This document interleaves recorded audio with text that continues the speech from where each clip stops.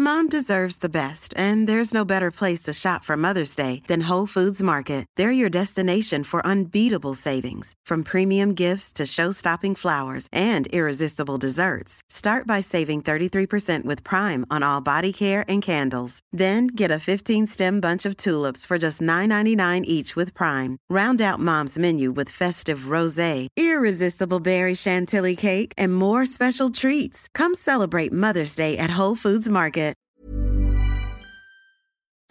It's that time of the week again, the Rugby League rant, fifth and last. Put on your headgear, chuck in your mouth guard and get ready for an hour of nothing but NRL talk.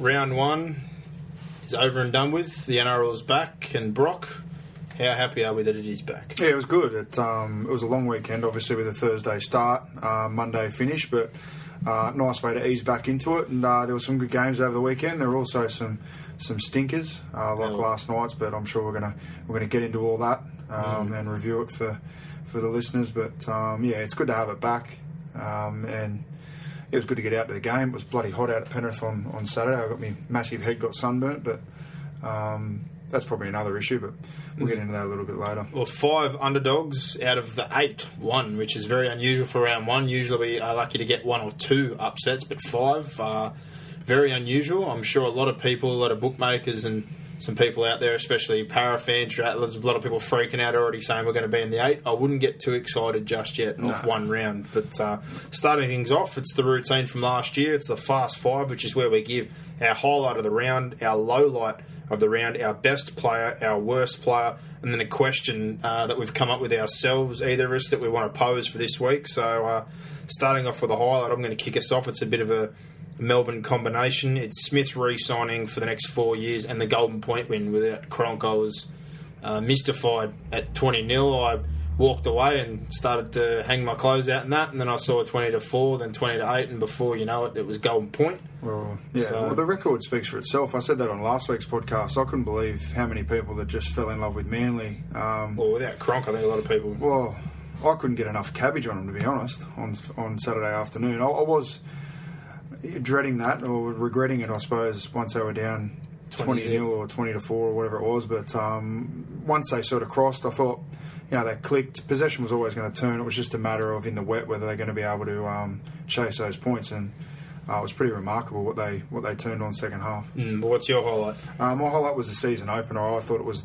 clearly the best, or the highest quality game. I thought South Sydney were physically dominant. Even though the Roosters led after 20 minutes, it was just faster, harder, I thought, and really lived up to the billing that it had provided for us. And back page of the paper for most of last week, I thought it was a really good game. And Souths were really, really impressive. They impressed me. I know it's round one. They did the same thing last year, but the challenge for them is going to be whether they can reproduce and get better come final time. I still think there's a new element there, which is what you'll see even more once they get Keary back around round 10 with Sutton being out at lock. But low light of the round for me, injuries and suspensions. There's a lot coming out of round one. A lot of people blowing up saying the shoulder charges are soft. Well, guess what? That's what happens. And if you haven't seen anything about the Ian Roberts situation, and the concussions and all this, well, you need to pull your head in.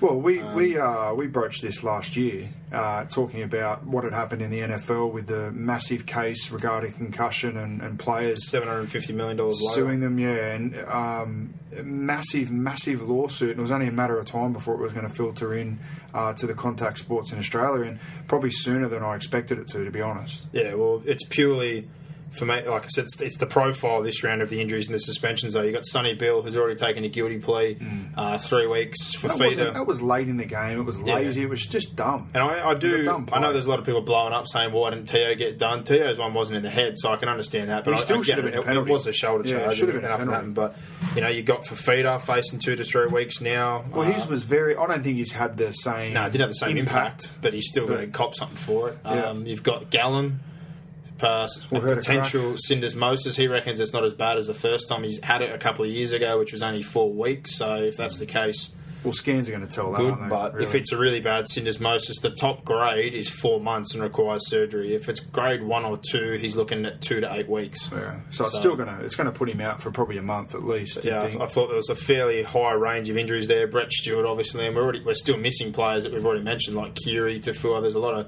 of talent sitting on the sidelines right now. Yeah, my low was the crowd numbers. They're horrible. They were really, really poor. I mean, the NRL is going to really struggle to defend these. If it was, only a couple of thousand less than the last few years, which I think it was last year, to be honest, but this year it's well below what we're used to start the season, and whether that's because of the quality of TV, brilliant. The convenience of TV, how close the games are packed together. I was really surprised. I expected Penrith Stadium, I'm going to use that as an example, local. The biggest issue for me is I've got no idea why they're playing a game at 4:30 on a Saturday afternoon. And I know it was 30 degrees, but it was humid out. I'll give you another issue. Last year, I went once. I don't really go to Penrith. I don't go for Penrith, but it was $20 to get in. I had a bloke from work who went on the weekend. It cost him $35. I don't know whether that's a ploy to try and get you to buy the membership because it's cheaper, but $35 is not really appetising for somebody to turn up to watch one game of football in Penrith. That's pretty ruthless, if you ask me. Hey, they ran out of beer too. That was a bit of a sticking point. They said they were going to revolutionise the ground experience with these new app where they can bring the food to you, can order drinks from your seats and all this kind of stuff. But I think obviously it's going to take some time to get used to. So I think in a few weeks, obviously they'll get through those teething problems. But yeah, the crowd numbers were really poor, and especially considering it's round one. But the timing of it and whatever, the TV networks have really won, haven't they? In terms of they're dictating when the games are on, and it's affecting the crowd numbers. Well, I love the TV, so I'm one of those ones, unfortunately. But my favourite player, or my best player of the round, I couldn't split Manu Mao. His debut for the Parramatta Eels, he was absolutely outstanding. And Jason Taumalolo, the bloke debuted when he was 16. I think he's copped a lot of stick, but if you don't realise, he's been playing under 20 since 2009. He was still eligible last year in 2013. The bloke's a baby. So they've, it's taken a while for him probably mentally to get in the right place. But Neil Henry used to manhandle him and drop him after one game. Paul Green's shown him what a bit of love can do, and he got 200 metres, 8 tackle busts, and was an absolute menace on the weekend. So between him and Mao, I couldn't separate, but outstanding. Well, my two, Thurston and Inglis, a class above, cut above. I know a lot of people have said, Inglis didn't do too much to score his 3 tries, but looked pretty ominous at where he's at the moment, especially if he's going to improve as the season goes on. Jonathan Thurston had the ball on a string.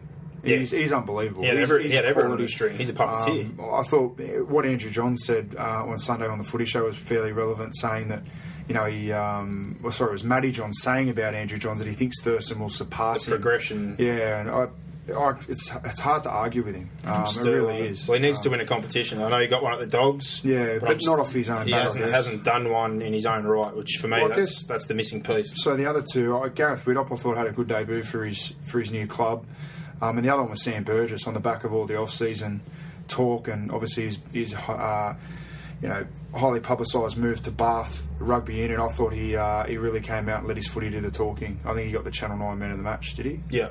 So. I thought McQueen deserved it, to be honest, but that's just me. But my worst of the round, and I'm not taking a shot at him, but Peter Sterling again summed up pretty much what I was thinking.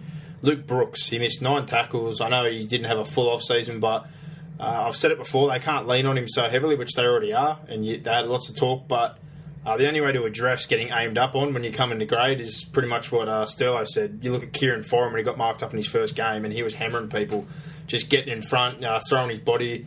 Luke Brooks really didn't look comfortable on the weekend. He got peppered. He wasn't throwing himself in front of it, and that's not going to stop. He's only 1 round in.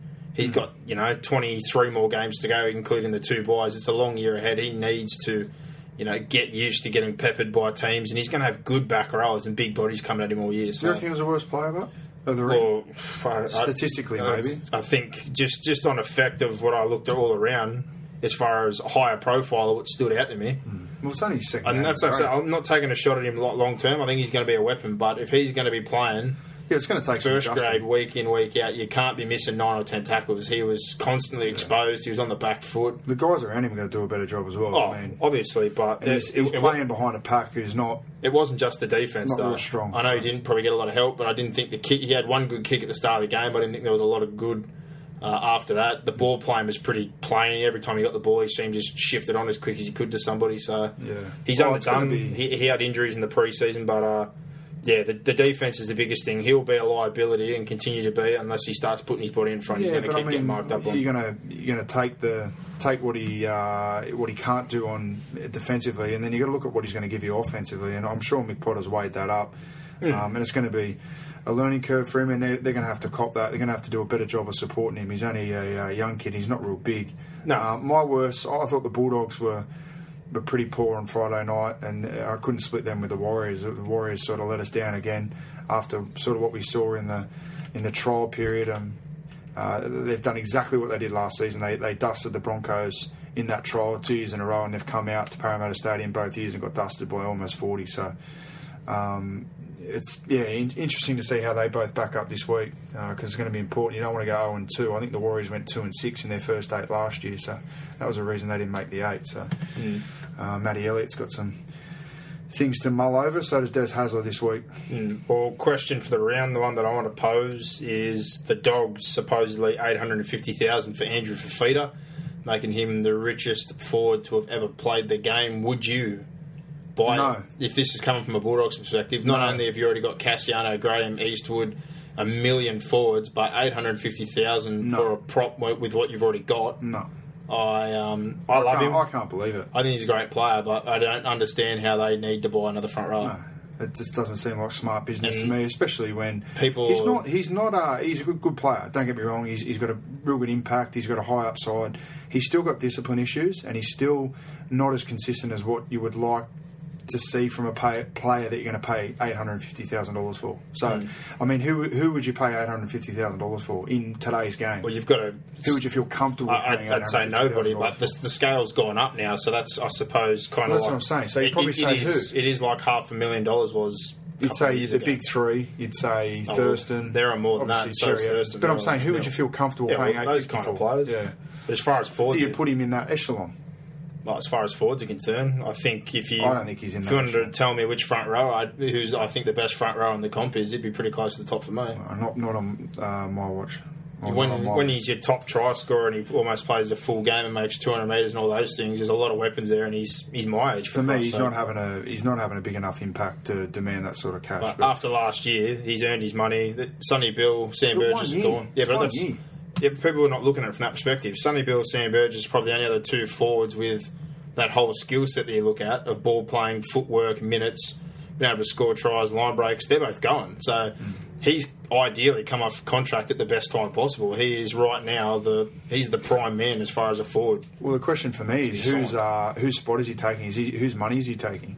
Well, they're supposedly going to be re-signing James Graham, and they reckon at the moment they're $400,000 under the cap. So, well, I heard that James Graham actually turned down a deal last week, so I don't know. It's going to be interesting. Frank Pritchard's off contract. I think Greg Eastwood as well. How many injuries Eastwood's had, I'd probably be moving him on. Definitely, yeah. And Pritchard last year got offered to go for Salford, said he'd stay for another year. I think he might be another one. So, right, the question I want to pose is what incentive is needed to increase poor crowd numbers? So what incentive for you do you need to go to the footy? For me, I don't need a lot. I love going to the footy live. I go for Melbourne, so unless they're going to fly me down to Melbourne to watch them, that's my incentive, but it's not going to happen. I don't go... But let's say you were living in Melbourne.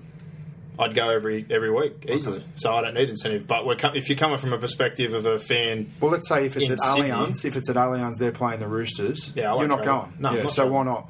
Oh, a multitude of reasons. Why would I go on Super Saturday when I can watch the 20s, the New South Wales Cup? Well, let's say it's a standalone Friday night game. Still wouldn't go. No, because of public transport, parking, after work, and all that kind of stuff, and the amount of issues in between football, and even like you said, if I want to have a beer, by half time they cut you off. You got to drive home. You got to catch a train. Everything just there's so many things where virtually, if I was a Penrith fan, I'd be going every week. Yeah, because it's so convenient. But I don't think a lot of people have the convenience that we do, being such a local. I love going to Penrith Stadium because it's that suburban feel. I mean, you can get a beer until. But you know me, I go to the grand final and I go to the Origin. I like big occasions. As far as club games are concerned, if I lived in Melbourne and I go for Melbourne, I would. But that's my barrier right now. I won't go watch, other games. I might come. I go to Penrith when they play Melbourne. Yeah. But as far as Melbourne coming up to Sydney, no, I don't travel an hour and a half and back and forth in between that on Super Saturday when as we all know, I got the convenience of the Foxtel and having the couch and the bathroom and the drinks and everything all, It's a lot cheaper, within for stepping sure. I mean, you distance. pay $80 or whatever it is to get the basic package plus sport. I mean, for people out there listening that have got a family and or even, a partner to take, I mean, it's going to cost you that to go to one game. So, for me, I think maybe one game around, have it as a gold coin game. And rotate that around. Maybe one club gets one per season. And, the clubs are going to do a better job of, once they get the people in, they've got to keep them happy. I mean, I've just mentioned the issue they had at Penrith. There was thousands of blokes there on the Saturday afternoon looking for a beer, and they ran out of beer.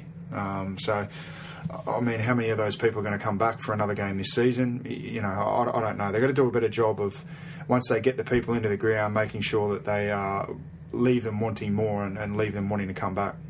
Yeah, well, it's not really happening at the moment, but that's the Fast Five wrapped up. We'll probably chuck a status up on the page there, see who your high and what your highs and lows of the rounds were, your best and worst player, and any questions that you may want to pose. But chuck a quick break in here, and then we'll jump back with a review of the games of round one.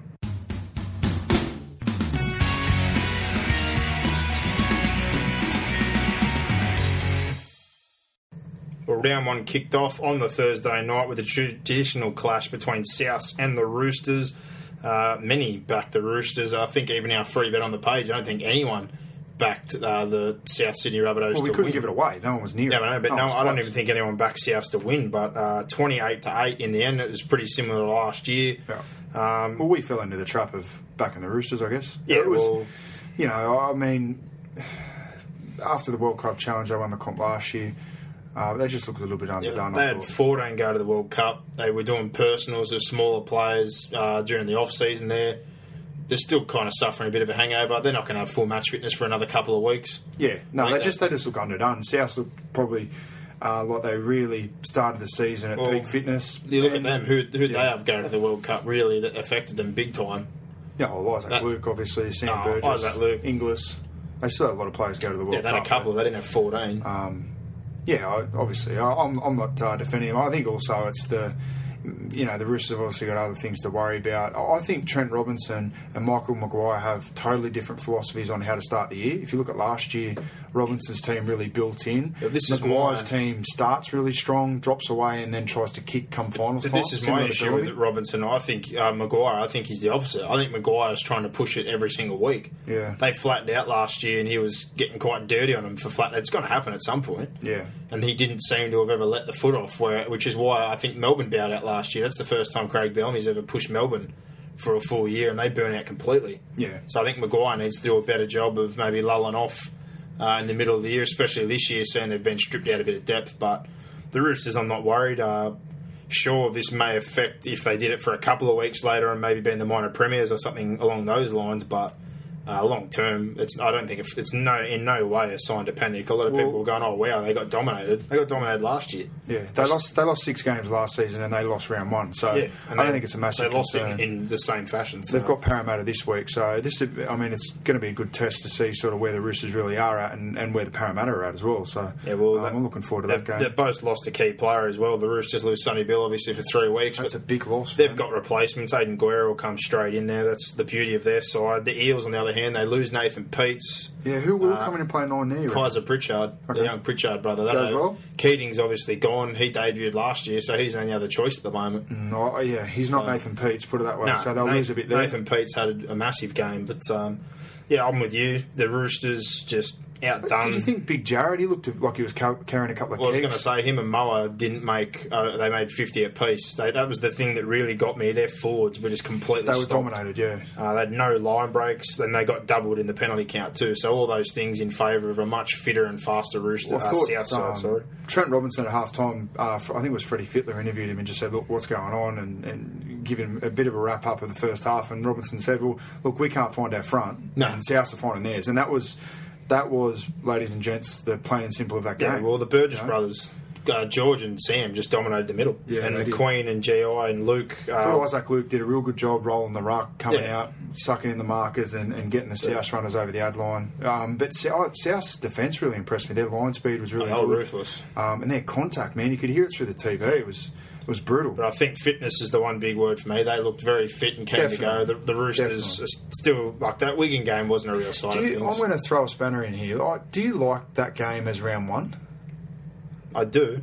I like it as round 1 and round 26, but... I'd rather see them play, like, maybe after 4 to 6 weeks when they're starting to fire. Yeah, but it depends on the situation. Like, last year it was a cracker, round 1, because they had the new player on board, and Sonny Bill and Jennings and all that, and then they ended up beating them at the end of the year to wrap up the minor premiership. So I like the 1 and 26. For me, like, Roosters play South round 1, round 26, but the Roosters play Parramatta round 2 and round 7 or something. At the same time, that's like saying, put them in the draw. Should Melbourne and Manly not play round 1? You get a cracker every game on the weekend. Yeah.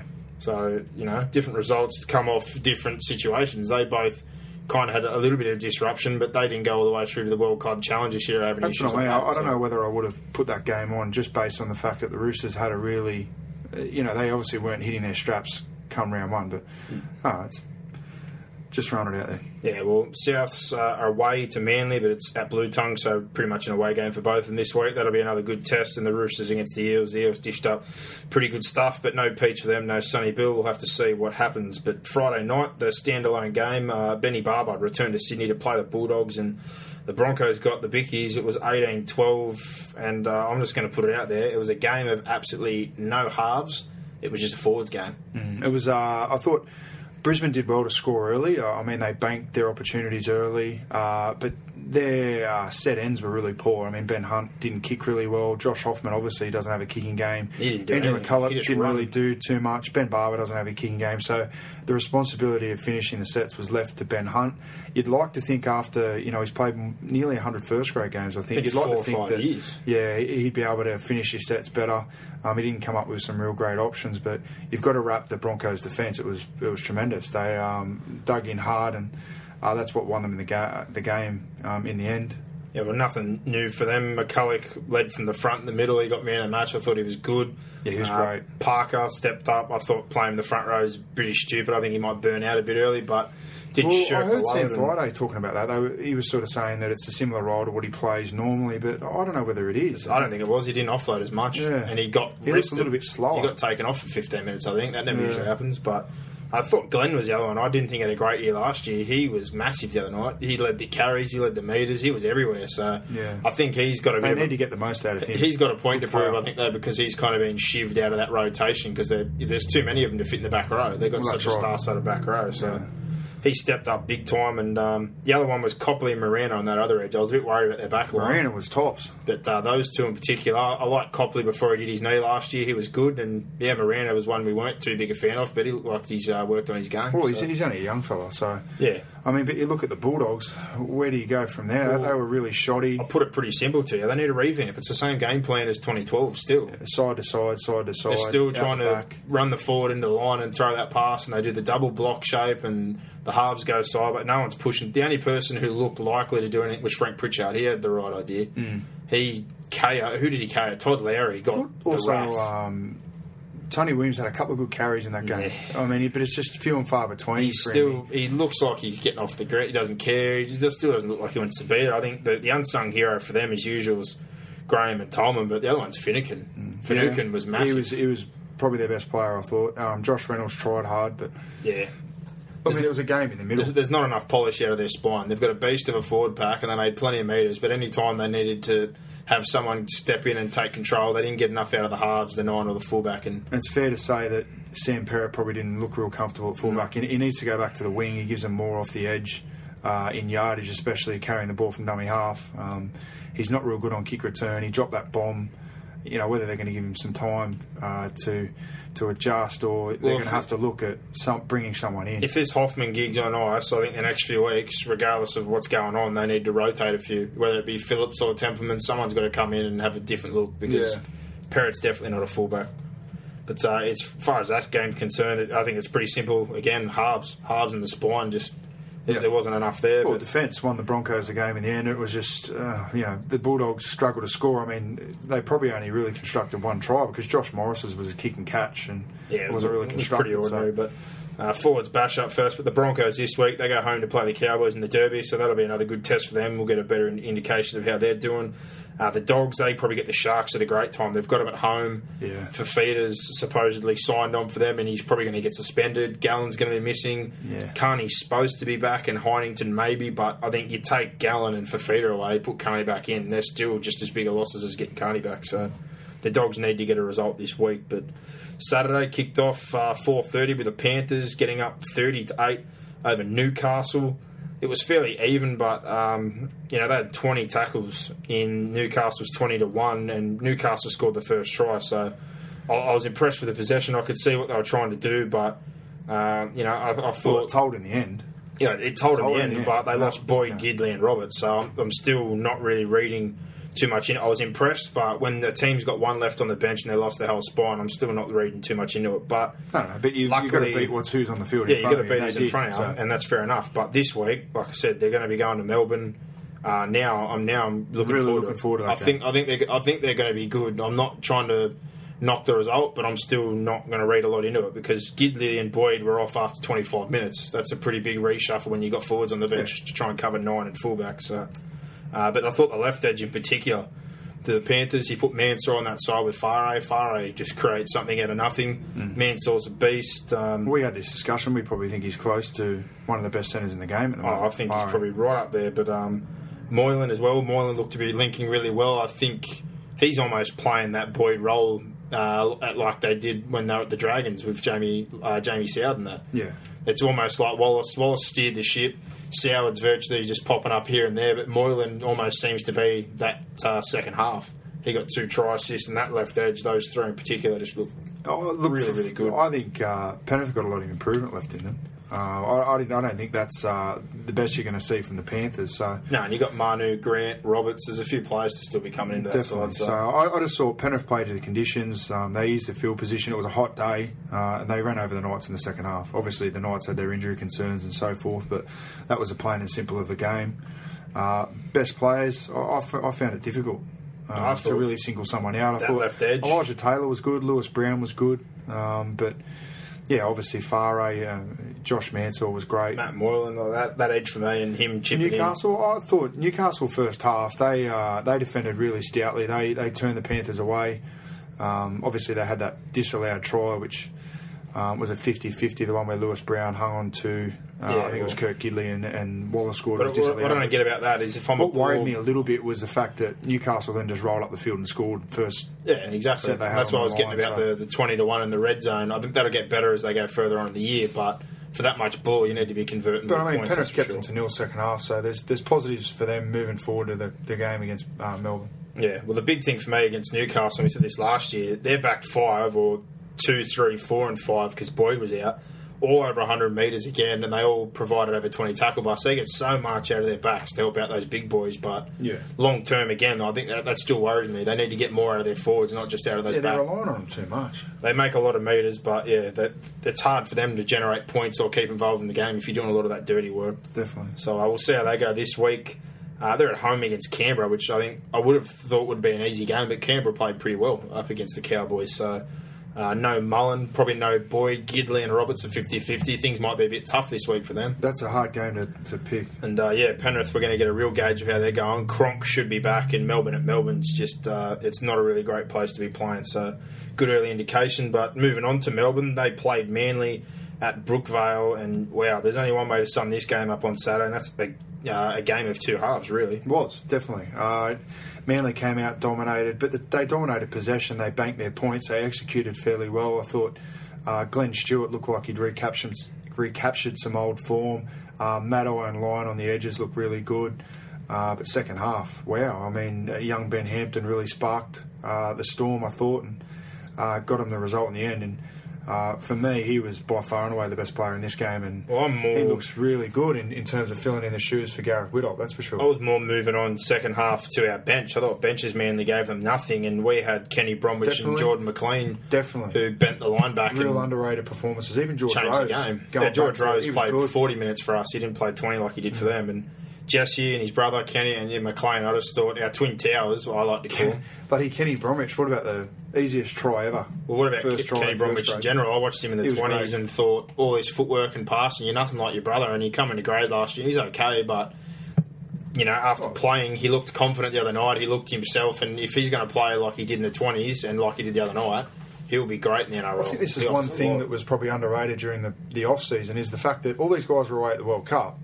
It gave Bellamy and these better coaches more time to work with, your Hamptons, your Bromwiches, your McLeans. I think it's going to be a really good thing for South did it as Melbourne. well, when everyone's saying, like we're saying they don't have much depth, but Maguire said it was great for me because I had about 9 players that I just had onto themselves. So people like Walker that he knew he wanted, who was a 5'8", who didn't. People are saying, oh, he's playing 5'8", he is, but he got time to polish that up in case this situation happened, and you've seen what happened there. But that was the big thing for me. The second half was the forwards in general, but especially those bench guys. And Hampton, like you said, I thought he was great. Cameron Smith as well. Yeah, steadiness of him and Slater. Slater chipped in with a try assist. Smith, cool as they come, and I just couldn't believe it. I'm blown away. More impressive for me, I mean, I know we're going to move on, but more impressive for me was that Melbourne chased the points in the wet. That was impressive. Well, I tell you what I don't get either, and this is kind of disappointing me. I know Stewart's important to him, but he can't be that important. You have Cherry Evans, and you have. I agree with you, but Foran. Mate, the stats don't lie. I mean, they Cherry really Evans and Foran. You've got the incumbent Australian halfback. You've got the New Zealand player. They've got the best backs, even without him there. I know he's a great link play. But things shouldn't change so much. Well, he's a link to the edge, and I mean, I don't know either. The stats just to me they all point to Stewart, but I'm looking more at the forwards. I think they're giving him.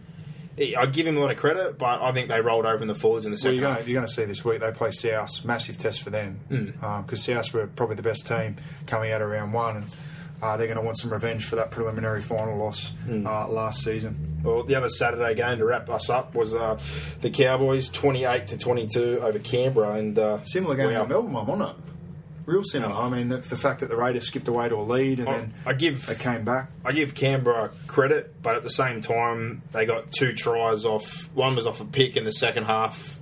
The other one, the first one, come off the Cowboys, turned the ball over. They couldn't score in the red zone, and Jared Croker got a free one that was left behind from Morgan, still getting used to that fullback position. But at the end of the day, there's only one way to sum it up, and that was Jonathan Thurston pegged it back on his own. Jonathan Thurston set up the first one, like he got it to Morgan with an overlap, and then he took that quick tap and ran 70 metres and fooled almost himself for that dummy. What about that one? I mean, Ricky Stewart, it's twice everyone. In 2 years his side has been pinned in there, coming out of yardage, obviously giving away a penalty. Benji Marshall ran 80 on him and Thurston did it. Crazy. And second half, Thurston just went straight back to doing it again. He went through and put Cooper over. He hit Winterstein on that other side. It's just... it was ridiculous. He's a freak. He's a circus act. When he gets his mojo on, and I mean, the only criticism I've probably got of Jonathan Thurston when you compare him to Andrew Johns is you could never turn Andrew Johns off a game, but I think you can turn Thurston off a game if things don't go his way and get into him a little bit. Frustrated. Whereas Johns was the opposite. He used to thrive off that, so that's probably the only box that I'd sort of put a question mark over, Thurston versus Johns. But getting back to the game, he was tremendous. Well, he defended well on Papali. He did. They ran Papali at him all night. Papali did score once, but he wasn't there at that point in time. And I think one other time he may have slipped off, but he had him coming. Shoulders. Like Thurston's had shoulder issues. He just keeps throwing his body in front of him. It was real good battle, and I think him and Papali, they were laughing at a few occasions. Well, I'll tell you what I'm a big fan of. I said it to you. Green giving a bit of love to Taumalolo and pairing him up with Thurston. Thurston loves a good back row. And Taumalolo, those two together is just going to be an absolute. Imagine if he plays like that every week.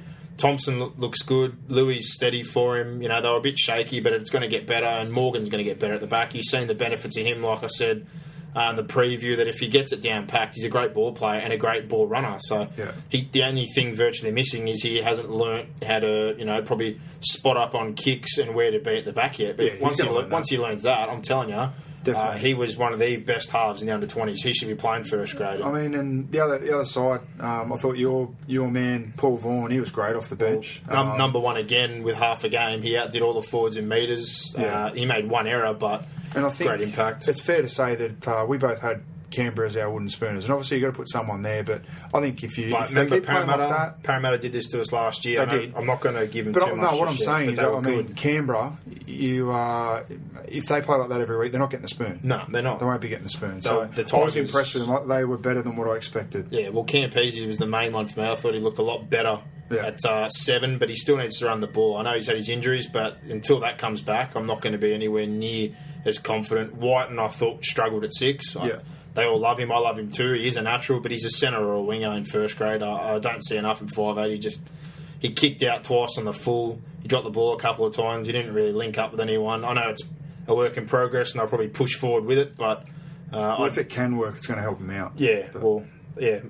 You hear Johns and Fittler and Matty Johns, they all seem to think he can do it, so it'll be interesting to see what... I know they're all saying he's a 5'8", but like I said, he come into 20s with us as a 16-year-old. He played 5'8" in ball, and you didn't see a lot, but when he come in, he played fullback and centre for us, and he was outstanding, so... I don't know. They can push with it, and it might work out for him then, but I still look at him and see a great centre, so that's just my opinion, but... leaving that one behind, Canberra are going to have Newcastle this week. It's a good chance to get 2 points with Newcastle a bit weak, even though they're away. And the Cowboys in the Derby, that'll be an absolute cracker. But Sunday, this was the one that we all said flip a coin on. The Dragons 44-24 over the Tigers, and this game was just nuts. It was loose is the only way to describe this game. It was good to watch. I enjoyed watching it. But yeah, defence wasn't really high on the agenda, that's for sure. There was a few strange calls. I thought Farrah got a try that he shouldn't have got. I thought there were a few that were just stinker calls. They got 2 like that, and the Dragons got ripped on one that I thought was a try. But yeah, I think the simplest way to sum this up is the Dragons pulled it together in the second half. They got tight, they got very aggressive, especially Mike Cooper, Tyson Frizzell. These kind of blokes really led. Wasn't Frizzell good? He's come along real well. Mike Cooper really impressed me. They did the opposite though. They tightened up. And they looked to have a bit of a plan. They had something going on, whereas the Tigers just... Yeah. It's still just too Tigers loose. Just look a little bit old. And that's what I mean about Brooks. A little bit young. They're either too old or too young. There's no real... You've got Richards and there's no real player there that's in the prime of his first grade career. They're either, apart from obviously Robbie Farrah. James Tedesco was great. Lit it up. He was just solo having a field day. If you look outside them, who have they got that's in the prime of their career? Well, I reckon you've got blokes that are there that aren't playing still, though. You've got Simona and Nofaluma that didn't play. Curtis Siren and when those guys come in, I think that would have been a better game. But, with bloody... Corey Patterson threw the pill, on the ground a few times. I thought Liam Fulton looks like he's getting a little bit slower. He busted his head. Leah got showed up a few times. Like there's a few spots there. You can't have Leah in the centres. No, and like I said about Brooks, Simona will go there. Brooks was ineffective because he just got hammered, and then when they got an attack, there was just nothing doing. Probably the only 2 real highlights for me were James Gavay and Martin Tapau. I thought those 2 were super in the middle. They were trying to wreck everyone. Gavay tried to fight about 8 people as well, so at least there's a bit of intent there. But those 2 going forward with Tedesco and get the Nofaluma and Simona and Sirenin back in, I think that's more of a building block. But yeah, definitely. I'm going back to what we talked about before the season started. They need to get Lovett in and Brown and all those guys and just start doing exactly what they did last year. Give them more first grade, and I think next year we'll really see the results. But for what's there now, I don't see them threatening the 8 at all. What about the Dragons? I thought the best 3, I thought Merrin. Well, they just flipped, didn't they? The first half, I thought, Jesus Christ, you've still got no idea what you're doing. Yeah. And then the second half, all of a sudden, there was a bit of a plan to what they were doing, a bit of method to the madness, which is something you don't see under Steve Price very often. I heard some radio announcers saying that they had people banging on the glass in front of them after 15 minutes saying fire him, and then... Matty John said a bloke said it to him after they went to give the $20,000 for the first try scorer, and he goes, that was when they were down. He goes, I seen him later on when I was walking to my car, and he didn't have anything to say. Yeah, said he was a champion. 44-24. Adam Quinlan, he really impressed me. Mate, he's a great fill-in. And good player. Just all around, like you said. I thought all the forwards were good, but in particular Frizzell and Cooper. Widdop shone in the second half. Quinlan's solid. They got a little bit out of their edges, but there's still improvement there. I think they're going to hopefully have a better test this week. Going to Eden Park to play the Warriors are usually pretty good over there. But the Dragons got a bit of the mockers on the Warriors as well, I think. Yeah, they usually do. Hoodoo on them, so... But Widdop in particular, I wasn't impressed the first half, but the second half I thought he really come up money. So wait and see what happens this week in New Zealand. As far as the Tigers are concerned, they get the Titans at home, and I think the Titans will be a lot better at home and have a lot to work on themselves. But I think that's a danger game for the Tigers if they're still missing a couple of players. So we'll have to wait and see what happens there. But the other Sunday game... Wow, this one, it happened last year and it shocked us again. The Eels 36-16 over the Warriors at home, and what a brand of football Parramatta played. Oh, they were great. Sensational. They were free-flowing. Mom deserves the best, and there's no better place to shop for Mother's Day than Whole Foods Market. They're your destination for unbeatable savings, from premium gifts to show-stopping flowers and irresistible desserts. Start by saving 33% with Prime on all body care and candles. Then get a 15-stem bunch of tulips for just $9.99 each with Prime. Round out Mom's menu with festive rosé, irresistible berry chantilly cake, and more special treats. Come celebrate Mother's Day at Whole Foods Market. They moved the ball to the edges. They were fast. Brutal. They were brutal. And they got some punch. And that's what they needed. It's too predictable in years gone by. I said last year that I liked Kenny Edwards and I wanted to see him play. I thought he was great. Mao was someone that no one knew about, but he's brilliant as well. I thought they gave him something they didn't have, a bit of a point of difference. Yeah.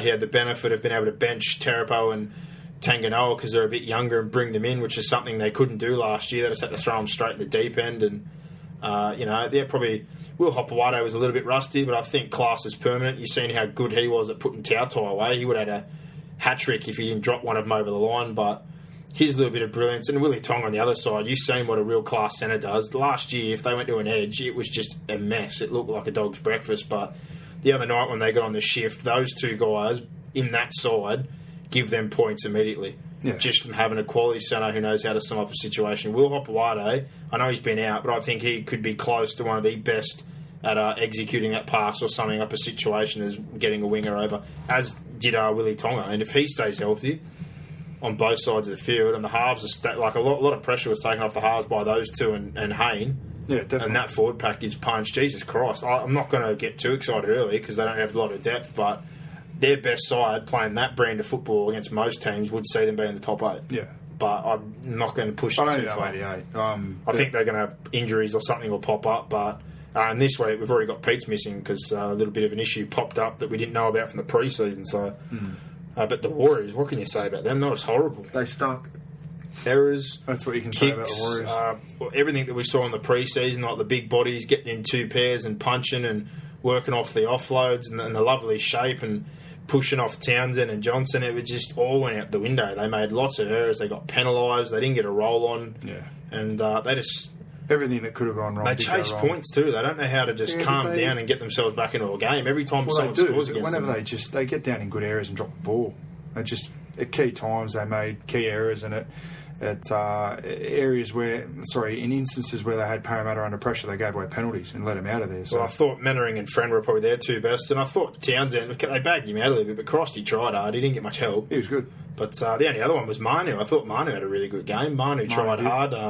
Usually in those kind of games, he ends up being one of the ones that you can kind of point the finger at for a lot of errors, but he was trying the whole way through. But for Para, Mao had an outstanding debut. Radara and Tautai both got hat-tricks. Pete's was brilliant, over 100 metres out of dummy half and 44 tackles. Definitely gave you the impression why he left and why he should be playing first grade. And, exactly. Lots of improvement for them. But they got the Roosters this week without Pete's, so that's a pretty big game. I would have loved to have seen them full strength again against that side to get a real good gauge, but we'll see how much the 9 affects them. And as far as the Warriors are concerned, they go home to play the Dragons at Eden Park, so... Again, we'll get a better look at how the Dragons are going to go against the top-line side, and we'll see how the Warriors are going to fare going home. Hopefully we get a better serving of their football compared to what we saw. But definitely. The last game of the round was the Monday night. The Titans at Ramondis there against the Sharks. Bo Ryan and Todd Carney both pulled out. You still usually get dragged in an arm wrestle, and they did, but they come away with it at the end 18-12. They had a lot more tackles in the 20. We said this last night. It was 29-2 at one point. And they were still behind on the board. I know they probably got gypped on a Kelly try, but they're just too sideways. If they play a little more direct, I thought they really could put the Sharks to the sword. Yeah, I thought they struggled. They went obviously lateral and the outside backs just struggled. I mean, not having the centres there. I thought Blair and Ty were fairly ordinary. Mead and Gordon, they're okay. I thought Zillman was probably the pick of the backs. The halves were great, but. Forward pack, there's a lot of reputation there, but not a lot of punch. I think they're going to look forward to getting Ryan James back. Well, Bird was the best by far. I thought Taylor was pretty good with his stints, but I think you've hit it on the head last night about his management of the pack and the bench. His management of when to bring players on and off. He has no idea what he's doing, can't he? some of the substitute changes and the times and the rest that players had, like Douglas and Taylor, but like some of the rest were just way too big. And at a critical part of the game, fairly disjointed. I don't know whether that was because I don't know whether they got injuries or what threw that out of whack, but it didn't seem like there was much organisation in terms of when players were coming on and off and the reasons for it anyway. Well, the Sharks, I think it was pretty obvious. Gallen went off early. Fafita didn't have his best night. It's probably a little bit on his mind because supposedly he signed that deal and things are going that way. He looked like a bit of a frustrated man, and I thought Arona and Graham were pretty good. Bryce Gibbs was all right as well, but without Todd Carney, with Gallen going off and Fafita not having his head on right, they were always going to struggle. And I was actually surprised they stayed in. I really thought if the Titans got themselves together, found a bit more shape and played a bit more direct, they really could have put them to the sword. But end of the day, they got away with the win. They get to go home this week against the Tigers, and it's a real good chance to start 2-0, which they probably haven't done for a long time. So as far as the Sharks are concerned, it's really heaping on the pressure because if Gallen's out and Carney's not healthy and Fafita gets suspended, they're facing the opposite end of the sword, and they've still got the Asada cloud over their head. So not too sure what to expect, but the Dogs away. The Dogs are definitely going to be looking to post 2 points. They don't want to start 1-6 like they did last year. So it's going to be a tough game. Both teams, especially for the Sharkies. They need Carney back. They lacked any polish to their sets last night, and their forwards they just looked frustrated. Yeah, very much so. I think they're going to get Michael Leisha up as well to play hooker because they didn't get much out of 9 last night. The mail is that he's heading off to the Dogs as well, so the Dogs have got their shopping list going. I still think they need a fullback, not another front rower, but if they clear a few of them out to make room for those two and somehow jag a fullback, I think they could be right back near the top 4 come 2015 if they're bringing those kind of recruits. But that's the 8 games from round 1 wrapped up. We're now going to move on and speak to Andrew Brown, the rep from Sporting Bet. We're going to do our lines, see if we can pick them right. Brock beat me last week. We're playing for 2 viewers this week. So 2 listeners. 2 listeners, viewers. I keep mixing up, doesn't matter. You can't see no us. one's watching us. Whatever. We'll see how we go with the lines this week. And, Andrew Brown will join us from Sporting Bet. So we'll get onto that right now.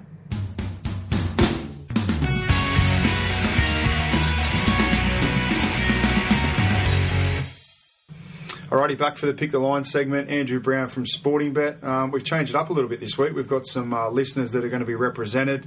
Adam Beebe, he's going to be represented by Lewis, so bad luck, Adam. Matty Johnson, you'll be lucky enough to be represented by me. So whoever wins the Pick the Lines, obviously I won last week. Whoever wins this week, that listener who is represented by one of us, they'll win a $100 free bet. Thanks to Sporting Bet. Welcome back, Andrew. Yeah, thanks very much, Brock. Good to be with you. It is. Interesting weekend. Was there, good result, bad results for the punters? Or did the bookies win, you reckon? Oh, I guess, there were a couple of upsets, but then the punters came home. The two teams that were probably very well backed of the round were North Queensland, who gave punters a bit of a scare there, I guess, in the first half. But then also the Monday night game too with the Titans, outsiders but very well backed. Alrighty, we might jump into this week's lines. Friday night, the first game of the round, the Manly Sea Eagles versus South Sydney Rabbitohs. That's at Blue Tongue at 7:40 kickoff. I've got South as favourites by 5.5 points. Well, I've got South's minus 3.5. South Sydney 5.5 point favourites. One for Brock. Stewart out for Manly, of course, and South looked impressive.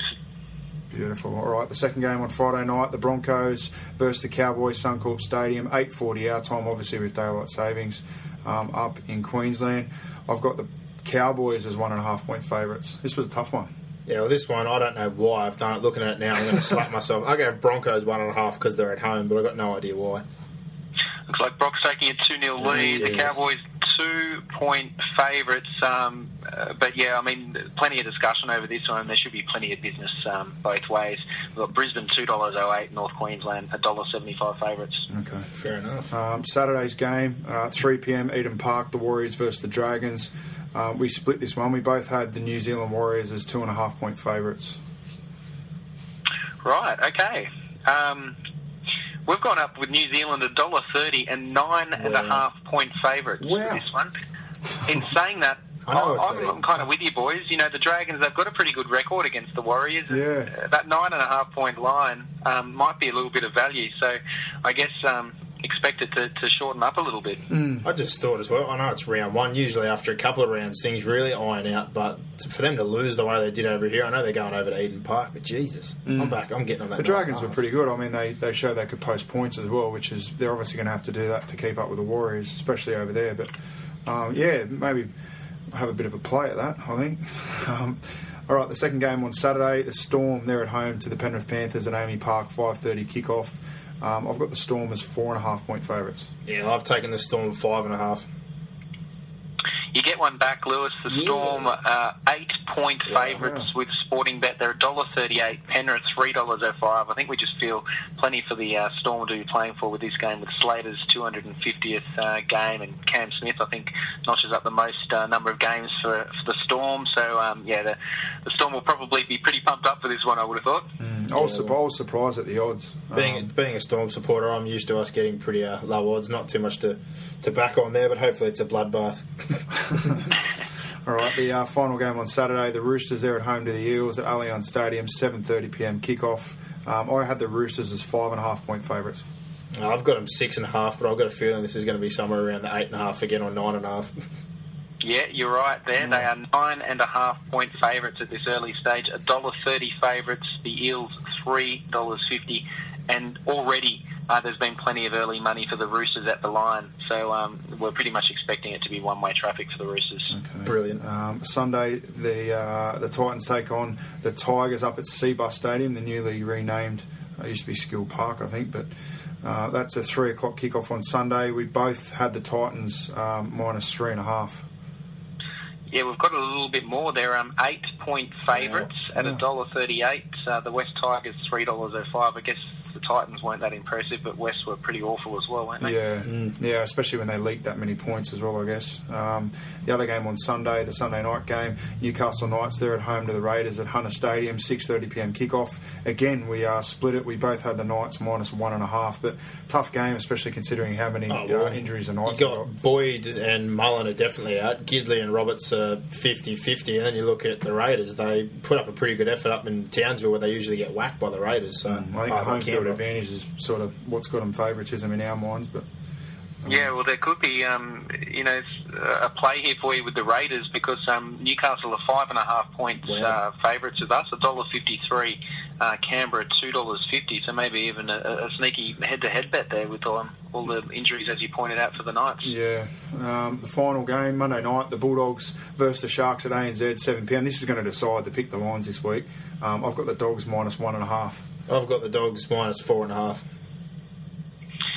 And the winner is, well, the Bulldogs are minus 6.5, 6.5 point favourites. Mate, Sharks, 42. No Gallen. Fafita's going to get suspended, and Carney may play, but yeah, good times. Sorry, Matty Johnson, I've let him down. We've written me off, and here I am. 1-1. The degenerate gambler sitting next to me, he's lost. There you go. Brilliant. So, Adam Beebe, he's the winner of a free bet. No worries, Beebs. I'll buy you a bet too. I'll buy you a beer, give you a free bet. But, as far as the promos go this week, mate, what do you got for us?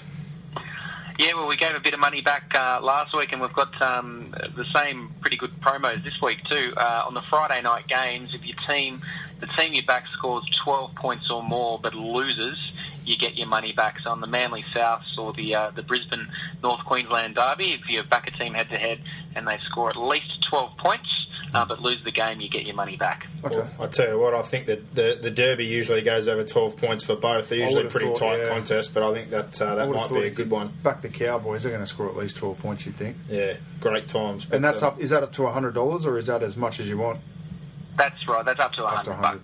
So I'll have 100. Oh, great times. Well, there you go. You ripped me off last week, so this is going to be a bloodbath, but I've already pegged one back. I'm feeling pretty good about myself right now. But Andrew, thanks a lot for joining us again, mate, and look forward to talking to you next week. And for everyone out there, Sporting Bet's who you want to bet with, so make sure you jump on the website, register with them, and there's no better bet than a Sporting Bet.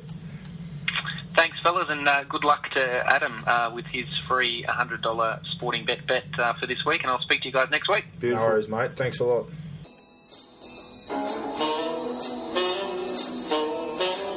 Now it's time for your weekly dose of goss from Mr. Gossip.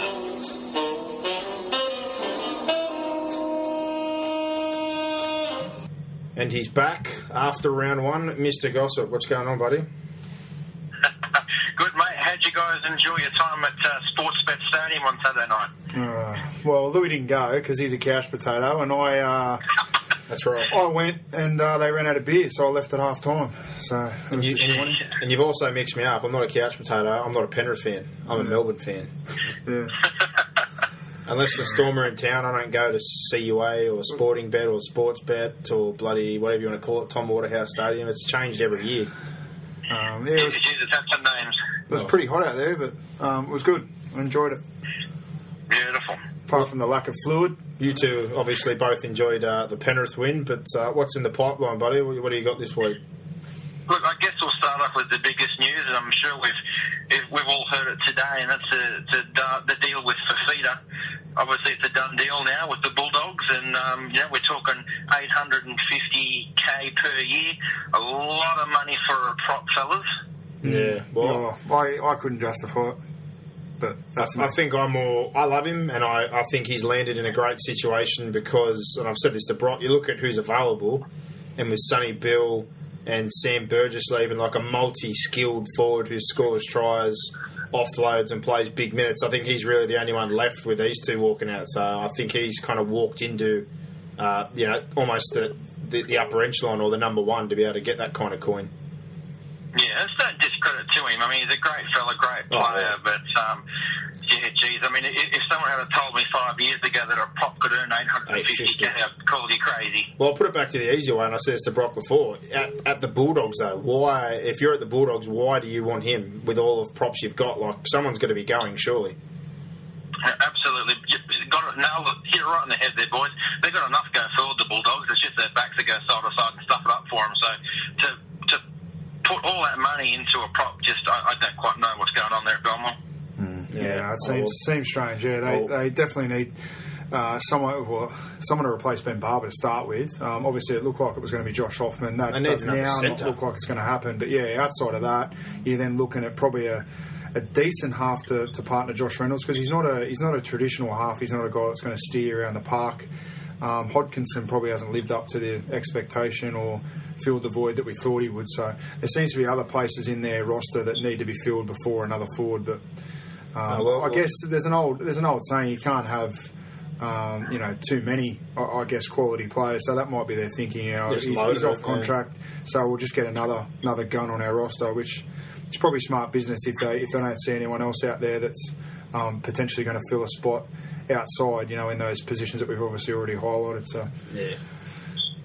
But the money he's on, and this brings me to my next point, and that's the great news about Cam Smith staying with the Storm. Now, I know Louis woke up very happy this morning, as he usually does, but even more happy this morning. Yeah, I'm always a very happy boy. You look at Cam Smith, and he is earning very, very much close to what Fifita will be getting.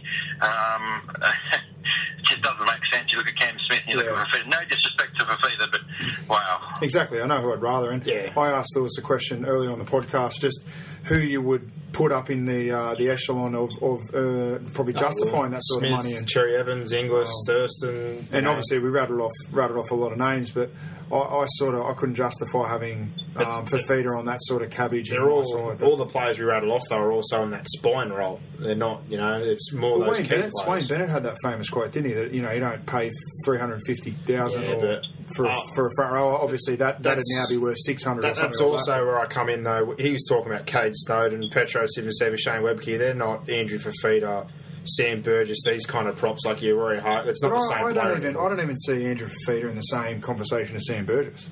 Oh, not right now, but like I said, that's why I'm getting at this. Money, to me, almost looks like with Sam Burgess and Sonny Bill leaving, he's really the only big man I'm looking at who has the similar kind of skill set. I think he's stands alone next year, which is why this kind of money's popped up. There's also been a bit of speculation that, I'm not sure whether you've heard this, but that Jesse Bromwich might be going to the Sharks if Fifita leaves. And I said to Lewis this afternoon, I'd much rather Jesse Bromwich, to be honest. And you probably get him for half the price. Yeah, big call. Good player, but yeah. Well, I mean, he's not that dissimilar, I think the Sharks could spend their money elsewhere and they still get a lot of good output from Bromwich, I don't know. The Bulldogs start playing like bastards, and they need to buy more players that could bite them on the arse in a couple couple of years anyway. Tony Williams. Oh, bless you. Sorry. Well, moving along to the Eels, who had a fantastic win on the weekend, which was great for them. Now, Maru Mao, he's been locked up with the Eels, which is great for them. The Eels also today have announced that Daniel Harrison has been released, so maybe cleaning up some money for him, I would say. That's what sprung to my mind, I guess, when I heard the news that Harrison was released. Obviously, I thought, they've made a move very quickly, and rightfully so. I know it was only one performance, but by crikey, it was a good one. But that's the other thing. I don't think a lot of people got mixed up. I spoke to Tyron, my old manager, was telling me about this bloke before the Nines, before everything, said he was going to be good. He actually signed the deal before they even played. The deal was done on Monday, so it wasn't after the game, but they had big raps on him. They reckon he had a massive pre-season. Arthur loves him, and God, it showed on the field. He was just outstanding. If he puts that out for the year, that's the kind of player Parramatta been missing. Yeah, I mean, they played on Sunday night. The contract's done that quick. Yeah, brilliant. Moving on to the Panthers, boys, and I had a lot of cranky Panthers fans email me this week because we put a thing up on Gossip about big Timmy Grant. Now, Timmy Grant, it's not his fault, not Gus's fault, but he's heavily back-ended from the Matt Elliott days, and he's getting paid a monster as well for a prop. Now, Gus is either going to have to ask Timmy to take a pay cut, which, look, Timmy may do. Yeah, he may do, Timmy. He's a Penrith junior, but I know there is one club in particular that's very keen to have him, and that's the Sea Eagles. The Sea Eagles are pretty much looking at punting Glenn Stewart. They're going to keep Brett, so they'll have a little bit of money cleared up. And they've got a little bit of room, I suppose. They've got to lock up Trebojevic. I don't know how much. Hopefully they don't do a stupid David Clemmer deal and pay overs again for somebody who hasn't quite proven himself yet, but they are a bit light in the front row position, but Christ, that's hit the panic button a bit early. Like, King will probably move on. They're not sure about Louis or Starling, and they've got Lawrence, so that's not a bad signing, but he doesn't really ring to me as a Manly player. Grant, he'd probably go there and carve up. He's obviously had his injury concerns and things like that with Penrith, so I mean, the whole philosophy of the rebuilding phase for Penrith has been to clear out those high-end contracts, so seems like a similar sort of theme, doesn't it? So, well, I'm big on. Yeah, you keep going, buddy. Yeah, if he doesn't take that pay cut, I'll guarantee you he'll be at Manly. Yeah, well, I'm big on Regan Campbell-Gillard. Can they do that? Can they move him out? Is that even if he's got a contract, or is it just at a mutual agreement? Probably like a Jennings deal. They'll pay part of the deal until it's expired, isn't it? Okay. Yeah, that's right. Just like the Jenko deal. Pretty much just cover it until he's off contract, and then they seal up their own deal. But if he's on big money, I'm not surprised. I don't really. Well, there's a lot of good juniors coming through, I suppose. Well, that's what I was getting at. Regan Campbell-Gillard, I think, is the ready-made replacement. Big bopper, pretty mobile, got a bit of footwork, so Yeah, they had plenty of go forward on the week, and Timmy Grant wasn't playing. So yeah, they look good. They look very good. Yeah. Cowboys, boys. Now they're chasing young Patrick Templeman from the Bulldogs, but the Bulldogs are being pretty tight asses, and they're not going to release him. You can't blame him. But look, the Cowboys need a fullback because Lachlan Coote's out for the year. Look, good young player. What are your thoughts on him, boys? Well, we sort of pushed for him to get a crack at the Bulldogs spot at fullback because Sam Perrott sort of didn't slot in there real well, and he's probably better suited for the wing. So if I'm them this week in particular, if Gallen's out, if Feeder's out, and Carney, he may or may not play, but I think after what we saw last week, Sam Perrott, he's a solid player, but he's definitely not offering what you can get at fullback from, say, a Templeman. He's a bit lightweight for first grade, but he's a damn good ball player, and I think that's what they're missing right now. There's no way Sam Perrott's going to be able to play that link role. So why not? Just throw caution to the wind. Yeah, give him a crack at least. And Templeman's off this year anyway, so at some point, if they've got that dilemma and they're not going to spend money on a fullback and put $850 into a prop, they're going to have to look at him. Yeah, well said. Yeah, to the point. Well, if the Bulldogs were, a bit savvy here, but why wouldn't they just say, look, we'll swap you for one of your outside backs? I mean, they could do with an outside back. Yeah, they could. Should offer him for Rona or somebody like that they can get that can play first. I'm not sure whether they'll get Winterstein, but there's a few young backs there that go all right at the Cowboys that they could possibly package up and get. They need relief in the outside backs, especially at centre. I think the Bulldogs. Yeah. And lastly, boys, I've got a couple of emails just before we went on air just about some injuries. Now, I can tell you the Bulldogs, they've got Cassiano out, Inu out, and Eastwood out. They're all due back pretty much around the same time, round 5 and round 6. And also for the Sharks, Allen and Luke Lewis are both back pretty much the same time as well, 6 weeks. So, geez, there's some big boppers there out for the first 5 or 6 rounds. Yeah, that was my low light at the start. It's the injuries and the suspensions, and it's the names. You know, Sonny Bill, Fafita. You've just mentioned it. Gallen, Lewis. There's a lot of quality players. George Tafua still not back this week for Manly. Like, there's some pretty high end players that are not running around for this time of the year. Yeah, exactly. Makes tipping very hard. Oh, God. Tipping's an absolute pain in the arse. Oh, it is a nightmare. We're absolute nightmare. On to the tipping. Brock last week, he got 5, and yourself, Gossip, and we got 3 apiece. So we've fallen behind the 8 ball early on, but plenty of time left. I'm not going to start bombing underdogs just yet, but give me a few weeks, I will, when I'm still running last. So starting us off, Friday night, Manly versus South Sydney at Blue Tongue. So a bit of a mutual ground, but what do we make of this one, Brock? Well, I think obviously with Brett Stewart out, the way that South played, South are going to have revenge on their mind as well, following the preliminary final loss. So, everything points to South, but Manly are obviously a quality side, and they had that bit of a shock loss, I guess you'd call it. But I'm going to tip South. All right, well, I'm going South as well. I just thought last week they were too fit, too brutal and too fast, and the way Melbourne bashed up Manly's pack in the second half, I think South will do a real number on their middle. Yeah, I'm going South as well, boys, but Manly is losing first up. They're going to be out there and pretty pumped, and they've got a fairly good record there at Blue Tongue, but I think the Bunnies are just too good for them. Well, we've got the Derby. It's Big Brother versus Little Brother on Friday night as well. The Brisbane Broncos versus the Cowboys at Suncorp Stadium. You bet that one's going to be close to 50,000, but take a breath, son. I had to get you that one almost out exploded. There. But I have to get on the Cowboys. They disappointed me last week. I thought that was absolutely terrible. They were error-riddled. They couldn't crack it early on, but a Jonathan Thurston masterclass and all their weapons prevailed late. I don't see him being that rusty twice, but in saying that, Brisbane were very stout in defence, so I think they're going to pose some problems. If they make that many errors again, they might struggle to get as many points and as easy as they did against Canberra. But Brisbane don't have any halves. They don't really have any polish to their sets. Thurston will get them good field position, and I just think they've got more points than the Cowboys, so I'll go with the boys from North Queensland. Yeah, I'm still riding the Cowboys, boys. They still hate their mothers, fathers, aunties and uncles. They're against the world, the Cowboys, and I think they'll win again. Yeah. Saturday, we kick off at Eden Park, the home of the Nines, the Warriors, who are absolutely awful in round 1, versus the Dragons. God, I'm going the Warriors, but Jesus Christ, fellas, just do the simple stuff. You are huge. Punch through the ruck, give Sean Johnson a bit of space, and hold the ball. One try doesn't mean you have to go off and start chasing points. 80 minutes. Calm down. Matt Elliott, I hope you're listening. Sort it out. Best of a bad bunch. I'm going to go the Warriors. It's over in New Zealand, but the Dragons have got a bit of the wood on. Yeah, they got a bit of a hoodoo on the Warriors. So nothing would surprise me. But I'm just going to go with the Warriors. I'll give them another chance. Same old Warriors. They were ordinary, weren't they? Sam Tompkins, boys, what do you think of his run? Rubbish. Yeah, he struggled. But he didn't get much support. And you saw what happens when the forward pack goes forward against Brisbane. He's going to be causing trouble. So they need to get it sorted. They can't make that many errors and give away that many penalties. I mean, he needs good field position to be effective, and they didn't have much of that. So. No, that's true. But look, I'm going to go with the Warriors, boys. They're at home. They'll be stinging after that loss. They'll be pretty embarrassed, I think, losing the Parramatta. So good times. Go the Warriors.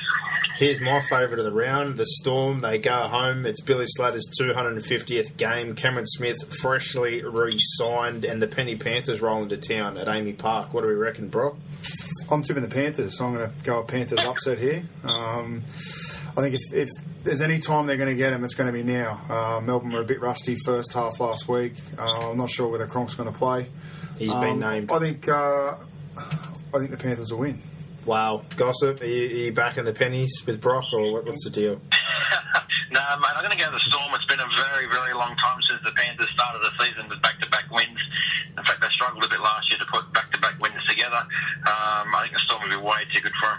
Yeah, well, mine's simple. We don't lose at home very often. Only Canberra beat us at home. I think most people know that. It seems to happen for some reason, but yeah, and them too. But no, going home, Smith re-signed. I can't believe they got out the way they did last week. Cronk back, Slater even last week for someone who hasn't played at all was pretty solid. So I'm confident they won't disappoint their first game at home. I think just from an insider's perspective at the club at Penrith, they idolise the Storm. They idolise the Storm. So they should. And I just think they're going to be up for it. I don't know whether they'll win, but I'm going to give them a chance because I think they'll be right up for it just because of the level of respect they had for the Melbourne club. Mm. Well, they did beat them on home turf last year, didn't they, Penrith? They won the Penrith. Yeah. Yeah, during Origin. Come on, guys. Come on. Don't beat me up too much. All right, Saturday wraps up with the Sydney Roosters versus the Parramatta Eels at Allianz Stadium, and I'm not going to lie, I'm a little disappointed. The Sonny Bill thing's one thing, but even if he wasn't there, I would have hoped that Parra had Pete, so I think that kind of doesn't ruin their chances, but I think it hurts Parra full stop, because Kaiser Pritchard, he's fresh off a surgery. He's only been back for 1 week last week in the 20s, and I definitely don't see him having the effect that Pete's did. So I'm going to go the Roosters, but I think that kind of ruined what was potentially a real good gauge of how the Eels were going to go this year. I really think the Eels could upset the Roosters. I think Sonny Bill's a massive out. They don't look fit. One thing I'll give Parramatta, they look fit, fast.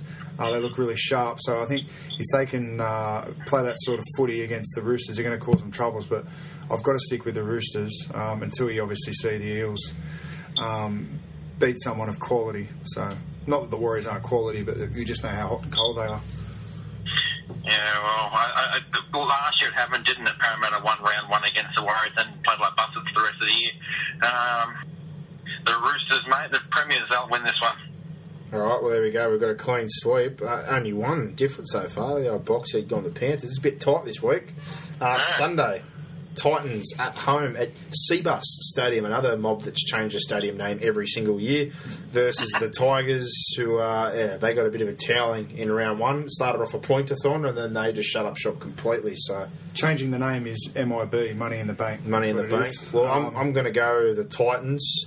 I'm still not convinced. Last night, for Christ's sake, 29 they stunk tackles in the opposition, 20-2, and they were still even. There was no Carney. Gallen went off. Fafita gave away 1,000 penalties, and it took a grubber for Zillman to score the try to win the game. I feel sorry for hang on a minute. I feel sorry for Caesar. Disallowed try. They did. Kelly. That was a shocker. But again, how did he do that? He did it on his own. He got no help from anyone else. We went straight. That was a good start. They need to help the halves. Those two I feel sorry for, but I'm going to back the Titans. Yeah, I'll back the Titans. The Tigers were worse than the Titans, so I don't know. Nothing had shocked me.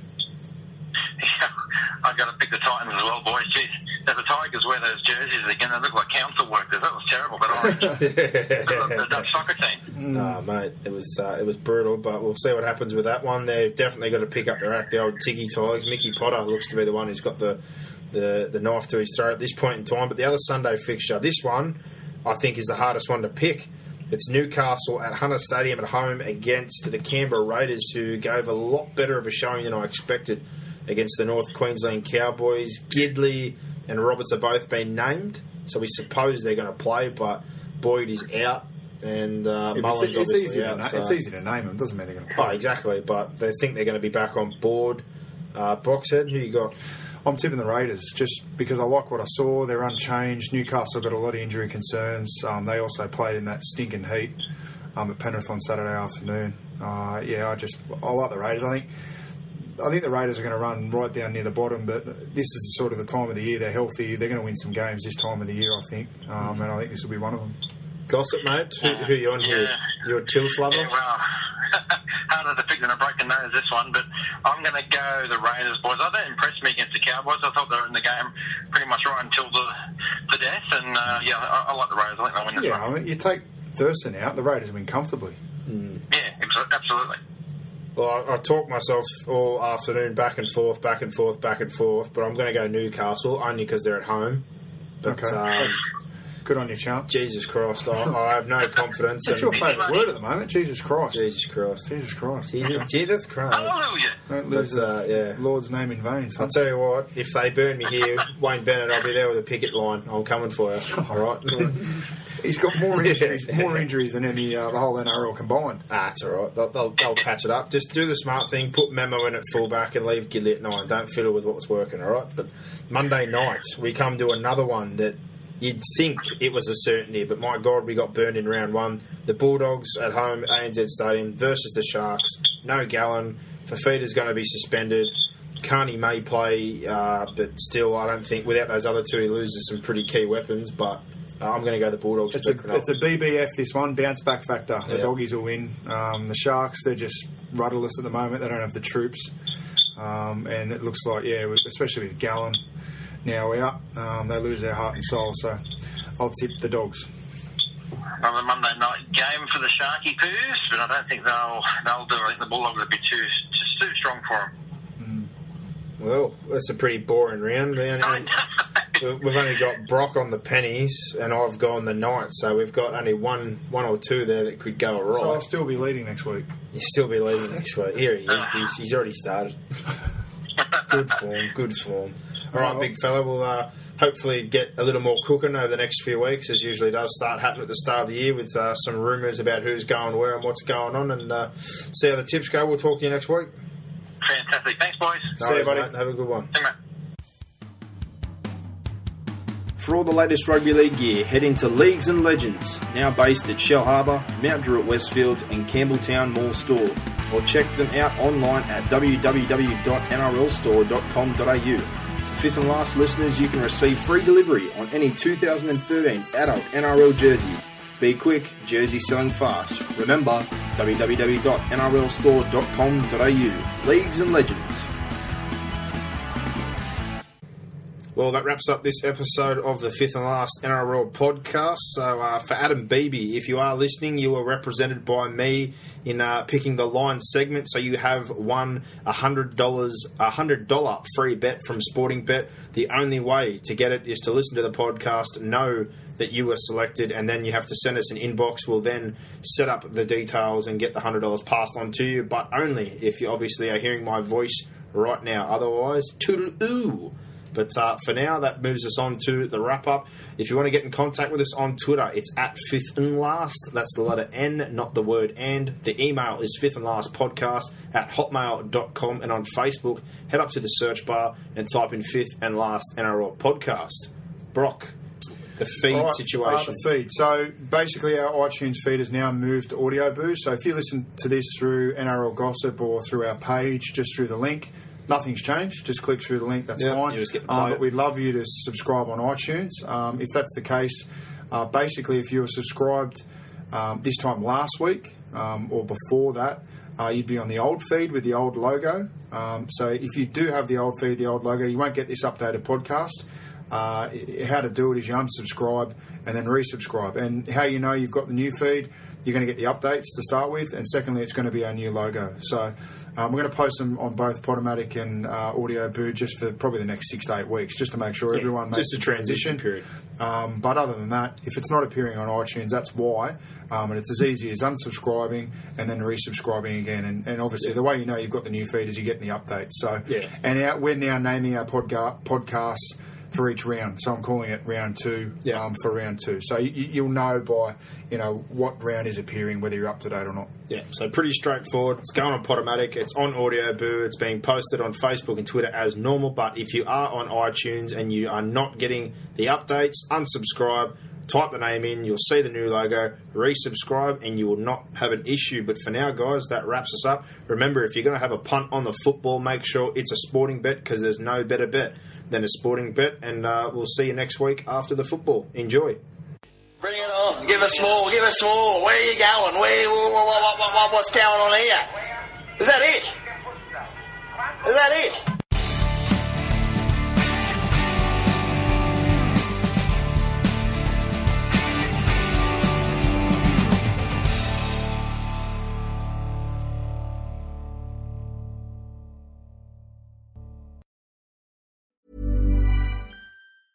Mom deserves the best, and there's no better place to shop for Mother's Day than Whole Foods Market. They're your destination for unbeatable savings, from premium gifts to show-stopping flowers and irresistible desserts. Start by saving 33% with Prime on all body care and candles. Then get a 15-stem bunch of tulips for just $9.99 each with Prime. Round out Mom's menu with festive rosé, irresistible berry chantilly cake, and more special treats. Come celebrate Mother's Day at Whole Foods Market.